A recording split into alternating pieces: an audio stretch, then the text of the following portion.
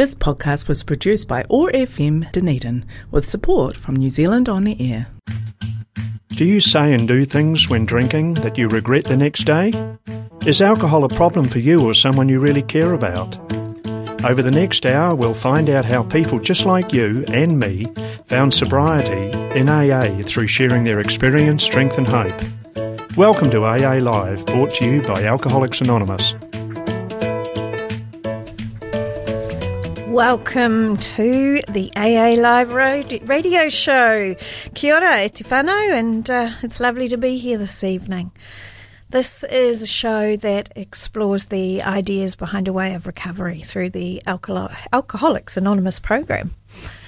Alcoholics Anonymous is a service which involves recovering alcoholics, supporting other alcoholics that want to stop drinking. We work together through the 12 steps of the Alcoholics Anonymous program. AA meetings open with the Serenity Prayer, and then we read the AA preamble. So I'm going to start there this evening. God, grant me the serenity to accept the things I cannot change, courage to change the things I can, and wisdom to know the difference. And our preamble that we have, folks, it explains a little bit about what we do and our structure, I suppose. Alcoholics Anonymous is a fellowship of men and women who share their experience, strength and hope with each other that they may solve their common problem and help others to recover from alcoholism. The only requirement for membership is a desire to stop drinking. There are no dues or fees for AA membership. We are self-supporting through our own contributions. AA is not allied with any sect, denomination, politics, organisation or institution, does not wish to engage in any controversy, neither endorses nor opposes any causes. Our primary purpose is to stay sober and help other alcoholics to achieve sobriety.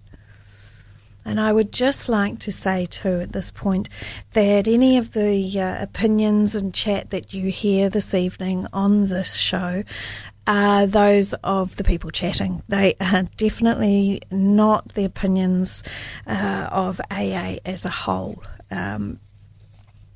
We can talk about all sorts of things, but yes, we are not talking on behalf of AA. We're talking as people in the fellowship, basically. So you are listening to the AA Live radio show in association with our friends from Otago Access on 105.4 FM. I'd like to introduce our daily reflection for today. It is the 4th of October, and this one here is called A Necessary Pruning. We know that the pains of drinking had to come before sobriety and emotional turmoil before serenity. That's from our 12 Steps and 12 Traditions book, page 94. I love spending time in my garden, feeding and pruning my beautiful flowers. One day, as I was busily snipping away, a neighbour stopped by. She commented, "Oh, your plants are so beautiful. It seems such a shame to cut them back." And I replied, "I know how you feel, but the excess must be removed so they can grow stronger and healthier." Later I thought that perhaps my plants feel pain, but God and I know it's part of the plan, and I've seen the results. I was quickly reminded of my precious AA program and how we all grow through pain. I ask God to prune me when it's time so I can grow. Thank you, folks. That's certainly food for thought, and I know for a fact that I have been getting pruned and I have been growing healthier and stronger through my steps of AA. Something I'm incredibly grateful for. Now, October is step 9 in AA. I'm just going to read that out to you. It is that we continued to take personal inventory, and when we were wrong, promptly admitted it, which I tend to do on a daily basis because I don't get it right all the time. It's not easy. There is no perfection. It's not what we live for. So it's pretty much how we roll, isn't it? It's good to be able to take ownership of where you get it wrong. I am going to play a song right now. I hope you enjoy it. Get your toes tapping and see where it goes from there.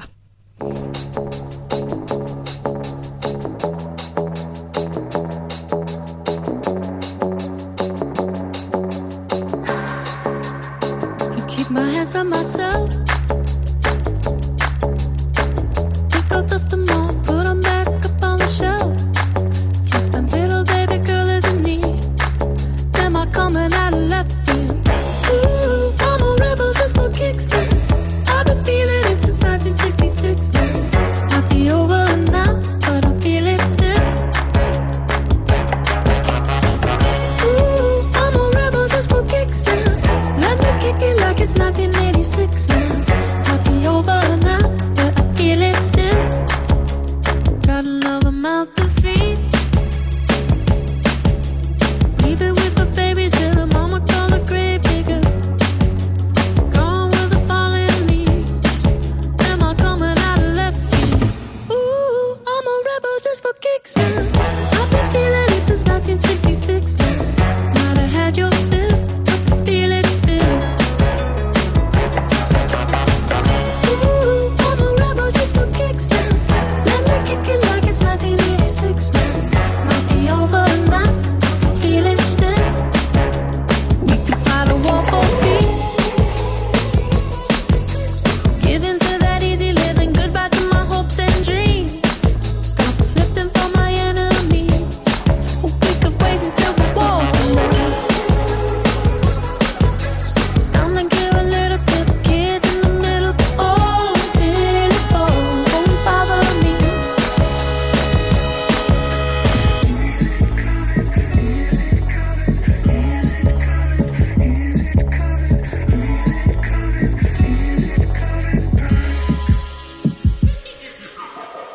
Ooh, I'm a rebel just for kicks. Yeah, your lovers and a bitch for my heart to eclipse now.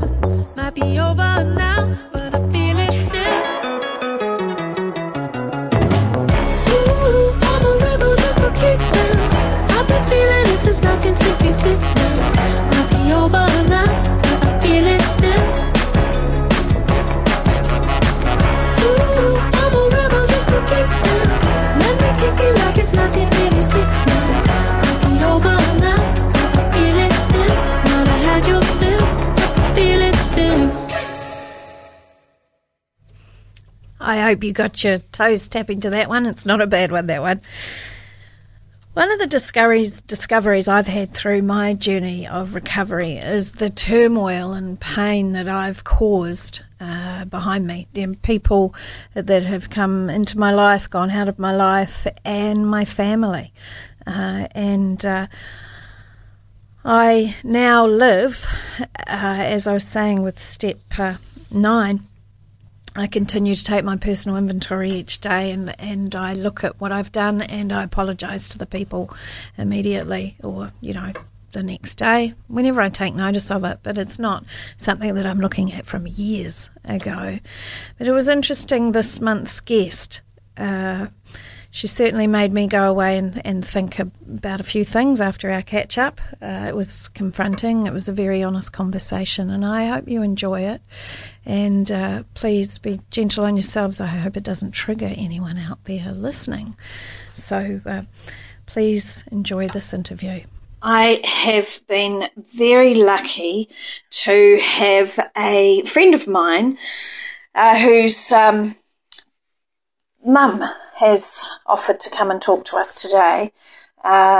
She is a parent of 2 alcoholic children. I understand one is still active and one is in recovery, which I imagine life is very different for them both. But I really appreciate her coming in to talk to us today. Thank you for taking the time to come here and see us.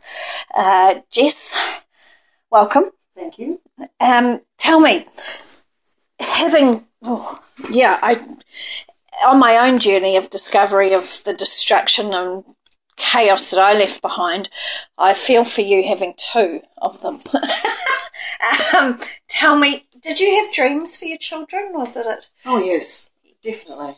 Yeah. They were, in the beginning, as they say in the Bible, they had every possible potential to be anything they wanted. Yeah. Good looking, relatively bright, one brighter than the other. Friendly personalities, everybody loved them. They were polite and they were what my mother would call well brought up. Were they sporty? Were they active? Were they... I mean, these days kids are so They weren't team people, but they reclusive. were athletic. Right. They had good bodies and they were well built children. Straight and tall, good teeth. You know, everyone looked at my children and said, that's, and I thought, yes, maybe that was worth Everything you went through. Yes, maybe that was worth it. This is what I thought before they hit teenage. Right, yes, the teenage After times. that, not so much. Yes, yeah. Not so much. And when they started drinking, was it something you noticed? Like, do you know what sort of age were they, do you think, when they started drinking? Well, I was really naive when I look back on it because I didn't think my children would do anything like that. I didn't think that they would lie and cheat and hide around corners, and it never occurred to me that they would go that way morally. And stupid me. And they would be doing things and I would think, where the ... did that come from? They didn't see that at home. Yeah, so they grew up So in a home with Yes. high morals The and fridge so wasn't forth. full of booze and parents didn't lie around scratching with a glass of wine in their hand. There was none of that going on. The kids were too busy out and about. They both had after-school jobs and everything was rolling along. Schools weren't brilliant, but then I didn't like school either, so I sort of understood that. And there was not much pressure, and I wanted my children to be independent and able to push out into the world and sock it in the nuts, literally, because I'd had such a protected childhood. Right. And wouldn't say boo if anybody looked at me, and it was ages before I could do that. Because my parents came from wartime, Yes. and it was a different upbringing. And I wanted my children to be not hippie, but free to go out and experiment. And pretty much after the age of 10, I just let the leash get further and further and further. And I don't think I'd change that again, even though they might have thought twice about lying down and chugging, whatever it was the other kids were chugging. And I think that some of it must have started, when I'm looking back, I'm supposing, it was the company they kept. Yes, I was going to say that influence of Yeah. people at school, because when you start college, isn't it, I mean, in high school, that is when that they become such individuals, don't they? There were several times when my daughter shot the crap out of me by being toked and also slurring her words at me. And I thought, wow, not even 15 and she's really taking the bait and running with it. It's like there's no way a parent can go finger pointing and going, if you do that again, you're going to go in your room and blah, blah, blah, blah. There's no point in even, I felt there was nothing verbal. And their father was useless with that. Was there alcoholism in the family? Was there a history of it? Yes. Of course, but on your my side or husband- your husband's side? my husband's side. Right. But my husband never appeared to me to be what I would call an alcoholic. His father was a disgusting alcoholic. Right. In that he would retreat into himself and sit in the corner of the room and look at everybody as though they were poo on his shoe. Right. He was a very, I'm above it all, but he had obviously no self-respect. He would sit there and eat pickles out of the jar with his fingers. He was a real pommy. Well, they of the say that it generation. can miss a generation, Yes. and then they say sometimes with alcoholism it misses one. So, Well, we didn't have a lot of money, so it wasn't as though our fridge, alcohol didn't come into the shopping list. It just wasn't there. And there were various social occasions where I would notice that my husband would be drinking, but I never thought anything about it. The Kiwi thing, he was in rugby teams, he was in league teams, he was sporty, he was big, he was built like a shed, and surf clubs and all of that sort of thing, where drinking was all part of it. I was going to say that All part of it socially. it is in the New Zealand social realm, isn't it? It's everybody drinks in that sense. That I think a lot of it is hidden in those clubs and in rugbies, and we socialise as a race in New Zealand. One of our things is socialising around a table with a few beers. We're not alone in that. We're not the only No, we're country not. that does that. But we do have an issue a lot here. of us have Scottish ancestry and Irish ancestry and the Poms, and they can drink you under the floor. It's just nighttime in the cities in UK and places like that. Well, it's makeup, isn't it? It's just, well, yeah, yes. it's normal. And you see young women with no underwear on, drunk out of their tree, lying in the gutter and then complaining afterwards, well, I didn't have my taxi fare to get home, so that's why I went home with him or him or him or him. So all that loose sex and foul behaviour, getting locked up, and it all becomes part of a rite of passage. This is what you do. This makes me feel cocky. Sure, I king hit that guy outside the pub, but whatever, he didn't die. My son has said that to me, and that he's 3 times he has king hit men who challenged him outside a pub. How shameful is that? And he's been drunk driving. It's interesting. Socially, and that's shameful. He's driven, and he's boasted about it. Right. I drove from X to X, and I hit this speed, and all the time I had a can of beer between my legs. And I thought, you know what? That might be the way you're buried. You might go out in a coffin with a can of beer under your nuts, because that's about what you've turned out like. Yeah. Unrecognisable. Yeah. It is a scary thing how many people. I saw an article actually just the other day in the surfing world. One of the surfing greats, 46, was in a pub drinking. I think he was in Australia. Had an altercation with somebody. They hit him. King hit. Dead. Yeah, only 46 years old. And these things, and it's all around alcohol. It is socially, I think it has such a huge impact on society. Well, I think if people grow up without having, I don't think we really know. I still don't know myself, although I'm starting to think, who gives a ... Because philosophically, who you are is your own business, and how you carry on is your own business and your own choice. And if you feel that you're offending people by saying things, which we were discussing before, that's their problem, not yours. And you can't go around going, oh, I didn't want to say that, I didn't want to be like that, and I want them to think that I sit with my knees together all the time and that I've never done anything dirty or naughty or, it's like...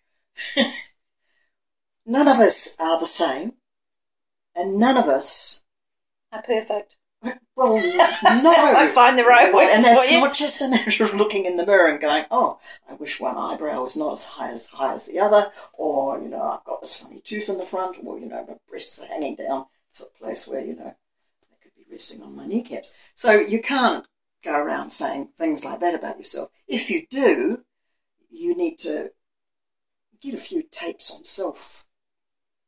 Yeah, I do know from experience that a lot of people in the rooms of AA have gone down that line, self-help books, because the control alcohol has, the craving that alcohol has, makes them feel like they're going mad, and they don't understand. And I do know, even from myself, reading books of what, how could I help myself? What could I do differently? All sorts of things, trying to find it. But it didn't stop the craving. No. And so, that's always I think you'd have to put yourself on an island for 6 months. And well, yes, I suppose. Only drink out of a coconut. Yeah, rehab is... heroin and all the other, any addictions. Sex addiction is the one that I've struck as being most aligned to lack of self-respect. I've met people like that. Well, I think who drink that and take drugs. alcohol, drugs, all those sort of things, there's a huge amount of shame behind them. Do you recall your children hiding their drinking from you? Did you think they were trying to hide it from you at the beginning, or you knew, like if you were to say, oh, I think this one started at this age and this one started at that age, do you have an idea as to when you think that all happened? Sometime in their teens, there was a marital implosion Right. in the family, which you could say made the children feel as though there was no control, and that the control and safety in the house and in life generally was lost. Right. And so it was lost by, and I'm going to use the word abandonment because that's what happened. That's often with alcoholics, abandonment. Yeah, so there was the abandonment, and all of a sudden I couldn't pull all the strings together. And the whole thing about being parenting to me was that if I took it on at the age I did, that I was going to make a bloody good job of it, the best I possibly could. And so keeping them safe, well-fed, teaching them all the things for them to keep them safe, and having a home which wasn't a state house in the middle of an area where they had to put up with being bashed up at school, on the way home, or crime all around them. I didn't want any of that. If they got to a certain age where they were 15 and getting in cars and people that they didn't know very well and driving, I had hoped that they would know enough from what we talked about and how I behaved not to make themselves unsafe. But it was as though it was about 12 or 15 years of parenting, I came to the conclusion, it's like the old saying, take a horse to water.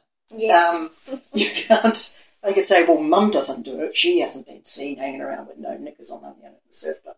But that doesn't mean I can't. Yeah, right. And it was like a thumb to the nose. Up yours. Yeah. I'm going to do it anyway. I don't care how I look. Nothing I believed as being stable or part of my life before this time, this blocked off time, doesn't count for anything. It didn't count for anything. And it made me start to think, why did I begin this all in the beginning? What were my thoughts when I first birthed these children? And where did I think it was going to end up? And why was I so positive but naive?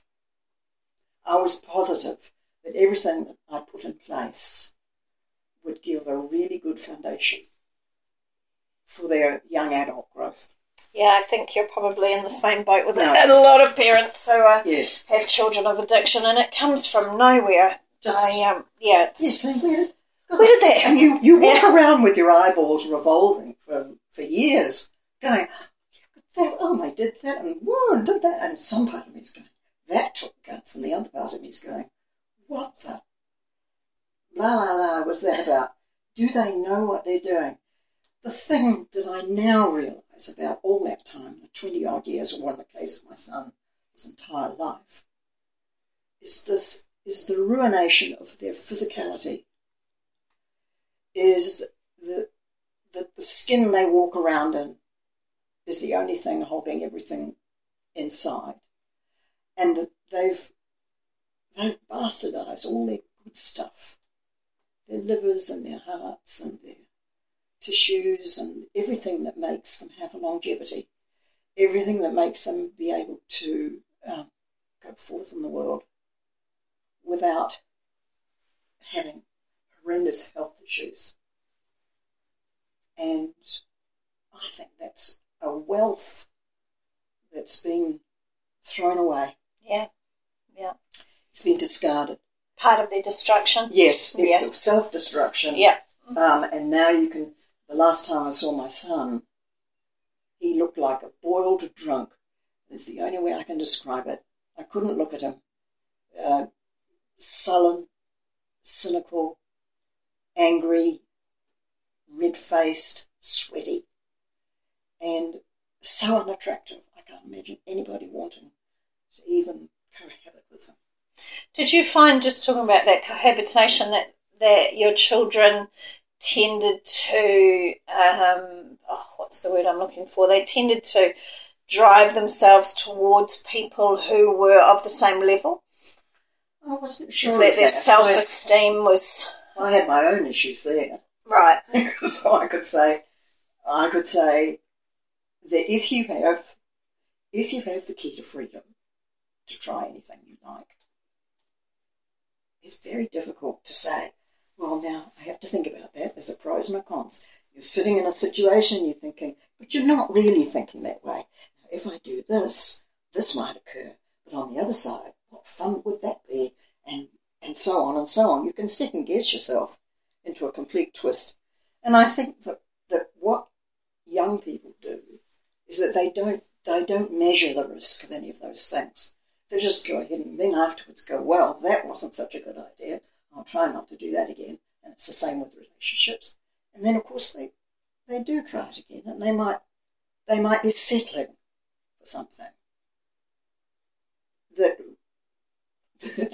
just becomes a huge disappointment. Disappointment is, I should have that tattooed on my ass, because that's life. Yes. Life is a series of that. And the number of times I've said, well, I thought that wasn't going to happen. I didn't see that coming. Oh, no. He's not the princeling I thought he was. So, Well, yes, it can happen and it whether you're in happens. addiction Absolutely, or not. absolutely. You can be addicted to one of the worst addictions, and it's got nothing to do with drugs and alcohol or any other eye-opening thing, is the addiction to a dream that you might have. Yes. That you think, now that's what I want, that's what I'm striving towards. And if out of those 10 things, if I get 8 things, you do these little bargains in your head. Yes, I know that he's like this or she's like that, but I can live with that because there's this other good thing on this side. And I don't have to change that, I can live with it. And then you find, well, sorry, no, I find I can't live with it. I can't live with it. Yeah. That happens through Smoking life for pot in everything, bed doesn't and it? Yeah. No, I find that really, no, I'm almost unlike and not liking that. And I can hear myself, I can hear my mother going, but darling, what do you think you're doing? And she was very proper in some ways and very moral and ethical. She was a Quaker. And so she had a way of looking at life after going through World War II, which was not anything any of our generations after that could possibly match. That I just knew that she had a strong influence on me, and there were many times when my children were doing this and I was going, darling, rise above it. Or there was always something sage-like, and never shouted and none of that. And there's no point in doing all that. And there was a point where I just had to say to myself, probably before they were 20, Did you find that you had to put in your own coping mechanisms to help to survive yourself or manage the watching the destruction of their lives? I mean, I'm assuming that made me mad as hell. Right. I many times would have loved to have biffed my kids at the side of the head with a phone book. Like, I had a surge of red mist many times when I just thought maybe a bit of good old-fashioned violence with the end of a spade would make me feel so much better. And it might just wake them up. It was like thinking they're going around in this blah-blah fancy, boastful, foul, talking over the top of everybody. What do they know? Foul language and just this. If you saw them in a group at a party, both of my children behaving the way they did, you'd think, not going over to that part of the room. I'm either going to leave if I can't find. But those two have got to be avoided at all costs, because that's not what I want to burden myself with. Right. That is not what I choose. But what I choose is personal, and what my children chose was something way out of my universe. And after a bit, I just floated off and went into my 40s in another world. And just my children bounced around in it somewhere, here and there, but pretty much lost. You are listening to the AA Live show in association with our friends from Otago Access Radio on 105.4 FM. I hope you're enjoying this interview, and we're going to go back to that one right now. Thank you.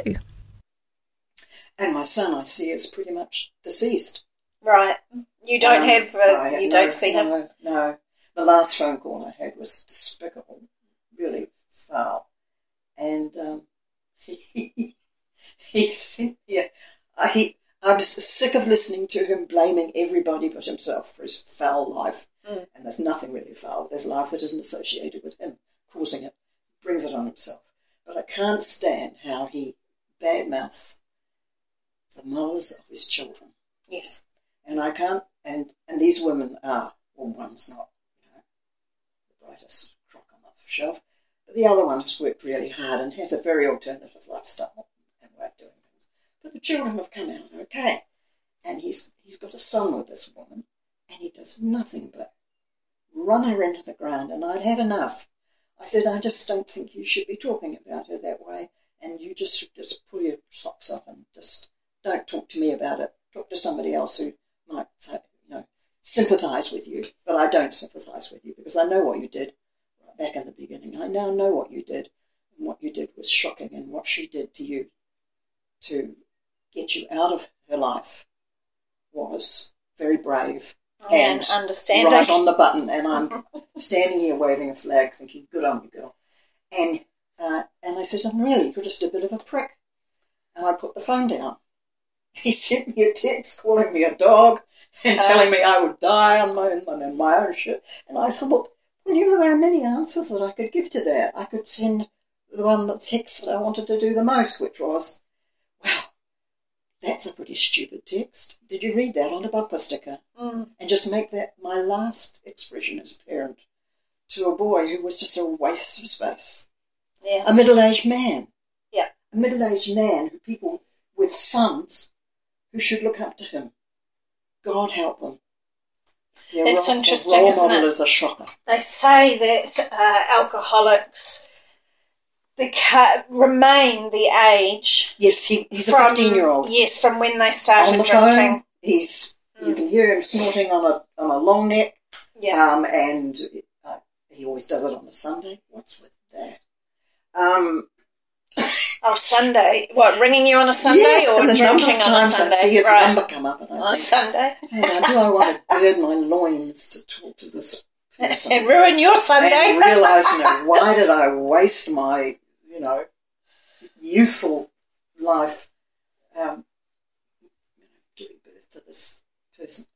And really, I'm quite black and white about the waste of my time and energy and effort and fears and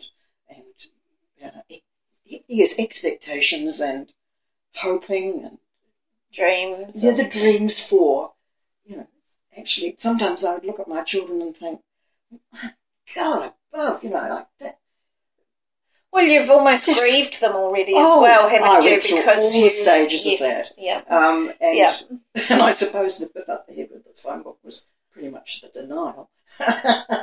And then it got to the point where I thought, they're just going to die, and it's just, and I became more and more and more independent as the decades went on, because it's many decades now. And I'm now an elderly person, and I'm even more philosophical than ever before, that any years existing ahead of me, with me and my daughter and my son, my son won't factor. He won't factor. I don't think he'll live much longer. But any work or family time from this age onwards to whenever I die has to be positive. Yes. And has to be me less independent and but not needy, and I'm healthy, and I'm pretty stroppy. And so you've got a daughter in recovery. Yes. Is that a positive thing? happening? It is. I watch her working at it and can see that it's hard work. She's a mother herself, and I think that's even harder. Her parenting role is even harder than her AA role. Right. That's how I see it. Right. As a reflective parent. Yeah. It happens. Yeah. I imagine, is there a lot of guilt in there for her, do you think? Yes, I think that the whole without knowing blow by blow, I think that the whole thing was supposed to be not what it turned out to be. Yes. And that she was already of an age and stage where if she didn't do it, then she wouldn't do it. And I don't know what the outcome would have been if she hadn't done it. I don't know that there would have been any more regret than she already had. Right. You can't go around measuring and saying, oh, I hadn't done that, this would have happened. Measures of regret. Regret is the one thing you have to push away. Yes. You have to push it away, flush it, talk to yourself in the mirror, write it down, tear it up the next day. And You burn can't live in regrets. It's a killer. it. You can't because you have no time. This is the only time you've got. You're on the planet. You've got to be thankful you're not living in the Middle East and having to wear a burqa and getting done up the bum. But, look at the Iranian girls. Thank God you didn't end up in Iran. Thank God you didn't live in Cambodia where I lived for a while. I saw what the women tolerated there. We live in this. When I came back to New Zealand after being away, working in third world countries and experiencing life, I thought how fat and mucky and whiny and needy we were, and how the younger generation needed a good poke with a stick. I think that a lot of the younger generation whose parents have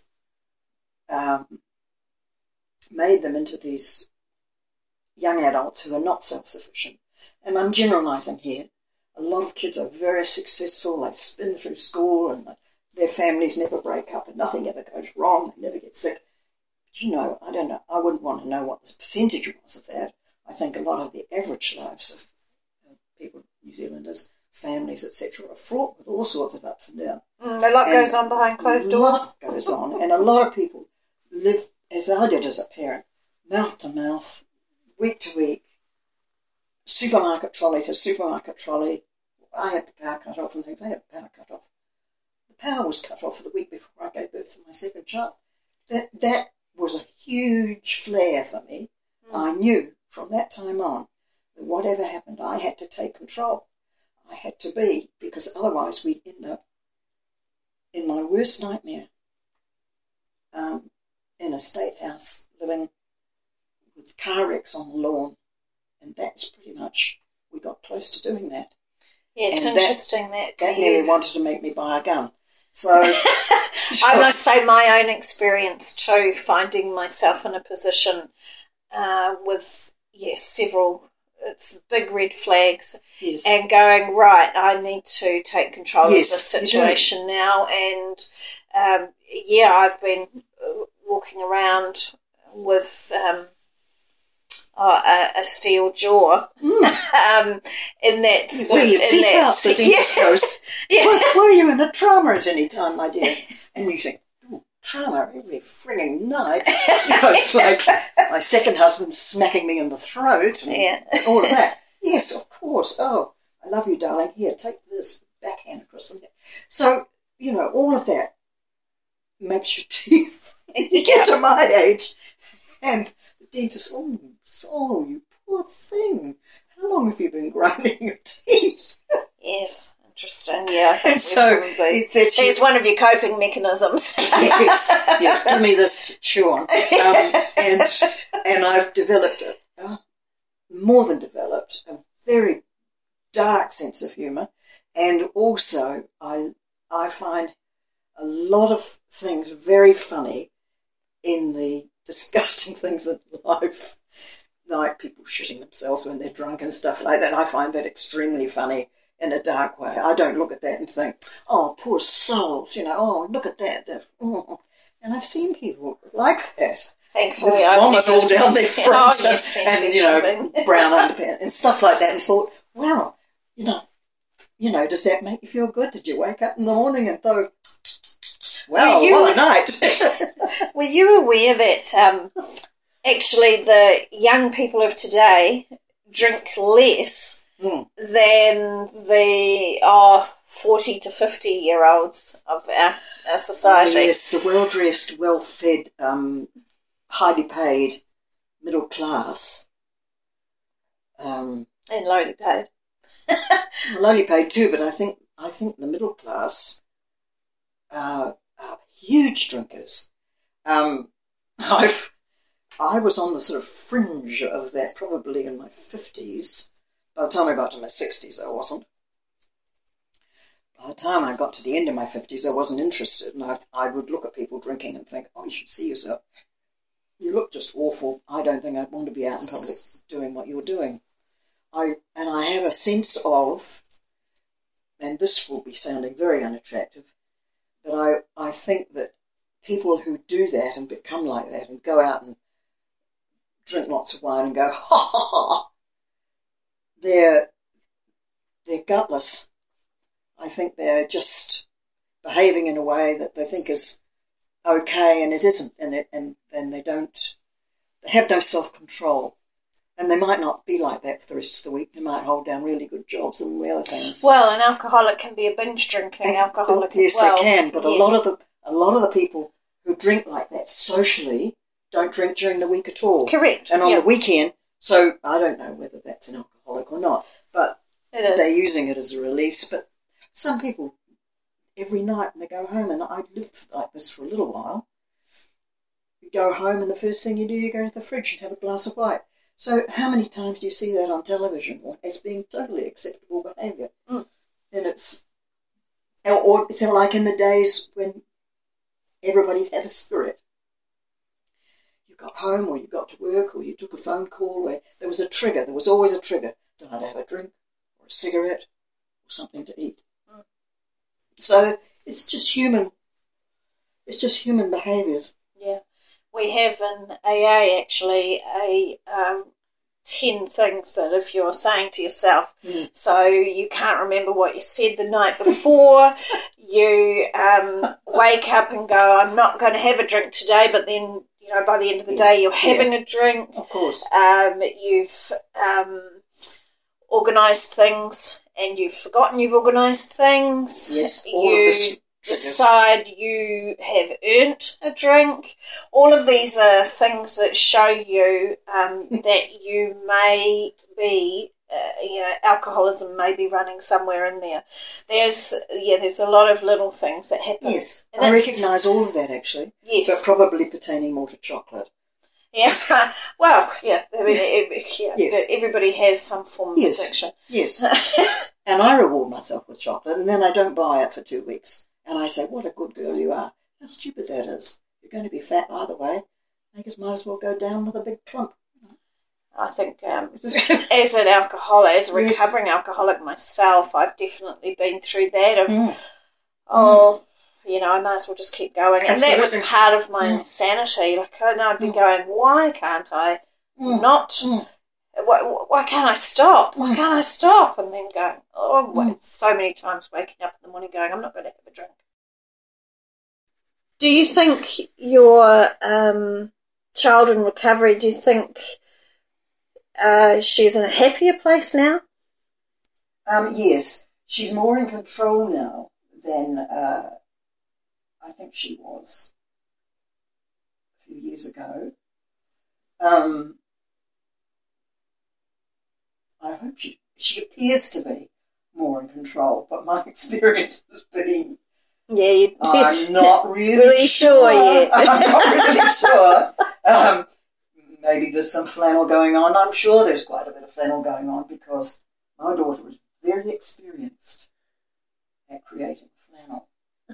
When you say flannel, what do you mean? Fluff. Oh, fluff. Fluff. Stories that are only half the story. Right. it's like a child standing, no, mummy, I didn't. Honestly, I didn't. And her fingers are crossed behind her back. I did, but I didn't know what caused it, mummy. I'm not sure. But I'll just go along with what you want right now. Right. And therefore, if you're okay, it'll be okay. Yeah, right. I did the same thing with my mother. Yeah. I think there's probably a level of that with all of us, isn't there? Well, of course, because we've gone out and we've done it already. And here you are with 2 children who are alcoholics. You lucky thing. Hey, look, I really want to say a huge thank you to you for coming in today, being so honest with us. It's never an easy thing. Really? Well, yeah, okay, I'll think about that. Look, I can't say enough thank yous for you coming in, because quite often on the show we have the alcoholics in recovery and talking about their experience, their strength and their hope. And I think it is wonderful for our listeners to hear the bluntness and the honesty of what our distraction, our choices, our drinking does to our families, because I think it takes a little bit of time to realise what we've done and the implications of it and so forth. Well, folks, I hope that that interview was interesting and you enjoyed listening to that. I'd just like to say there are no membership fees to join AA. All you need is a want or even a curiosity on giving up on drinking. Also like to mention there is Al-Anon for those family members out there of alcoholics. You can find those meetings online as well. But those who are drinking, perhaps you're at a place of desperation where you know you need to give up, come on in. Come and sit in a meeting and start the journey. I'd like to thank the Otago Access Radio on 105.4 FM for letting us have this show this evening, the AA Live show. Now, in Dunedin, we have 14 meetings a week. It's quite a lot. We have lunchtime meetings and evening meetings. Please check our website on aa.org.nz. There you will find lists of meetings across the whole of New Zealand showing times and places. There are also Zoom meetings. The details there are online as well, so if you prefer the privacy of your home, please don't hesitate to jump on Zoom. If you need to reach out for help, please do not hesitate to call us on 0800 AA Works. That's 0800 229 6757. This phone line is operated by alcoholics for alcoholics, so you'll get one of us on the other side. We can help or at least have a chat, so please do call. That's 0800 229 6757. We also have a web address here in Otago. That's www.aaotago.nz. Now, we are going to finish with a song this evening, which I would like to dedicate to a friend in the fellowship who passed away this week. Our thoughts are with the family and friends who remain. Rest in peace, my friend, and I hope you enjoy this song and you are in a peaceful place.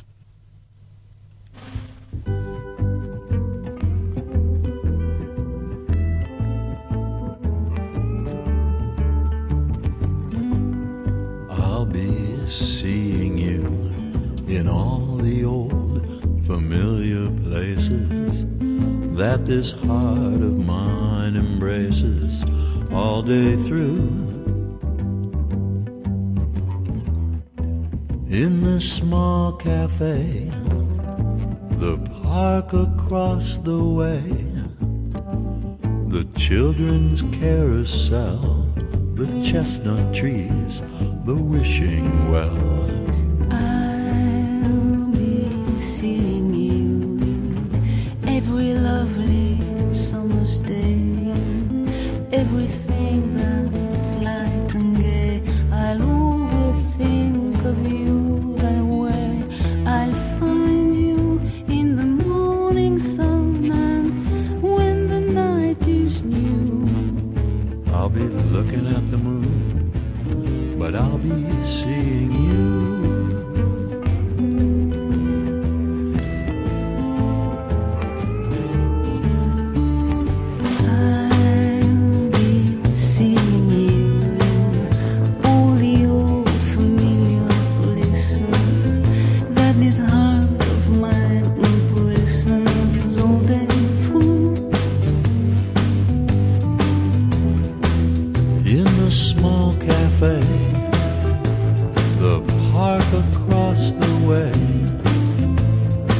Children's carousel, the chestnut tree, the wishing well. I'll be seeing you in every lovely summer's day, in everything that's light and gay. I'll always think of you that way. I'll find you in the morning sun, and when the night is new, I'll be looking at the moon, but I'll be seeing you.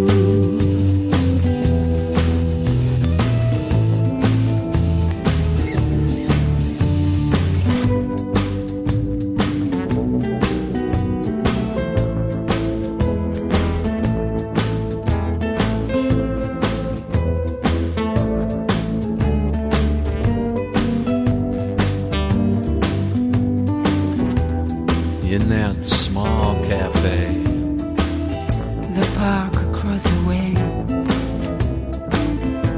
the children's carousel, the chestnut tree, the wishing well. I'll be Seeing you in every lovely summer's day, in everything that's light and gay. I'll always think of you that way. I'll find you in the morning sun, and when the night is new, I'll be looking at the moon, but I'll be seeing you.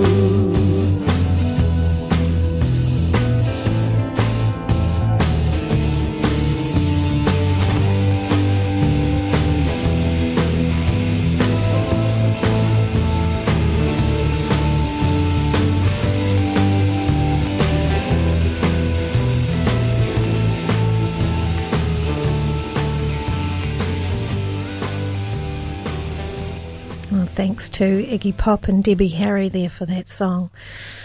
Take care of yourselves out there, folks. Thank you for spending the evening with me, and thank you to our show producers, Spencer and Jeff. Mā te wā, everyone. Until next time.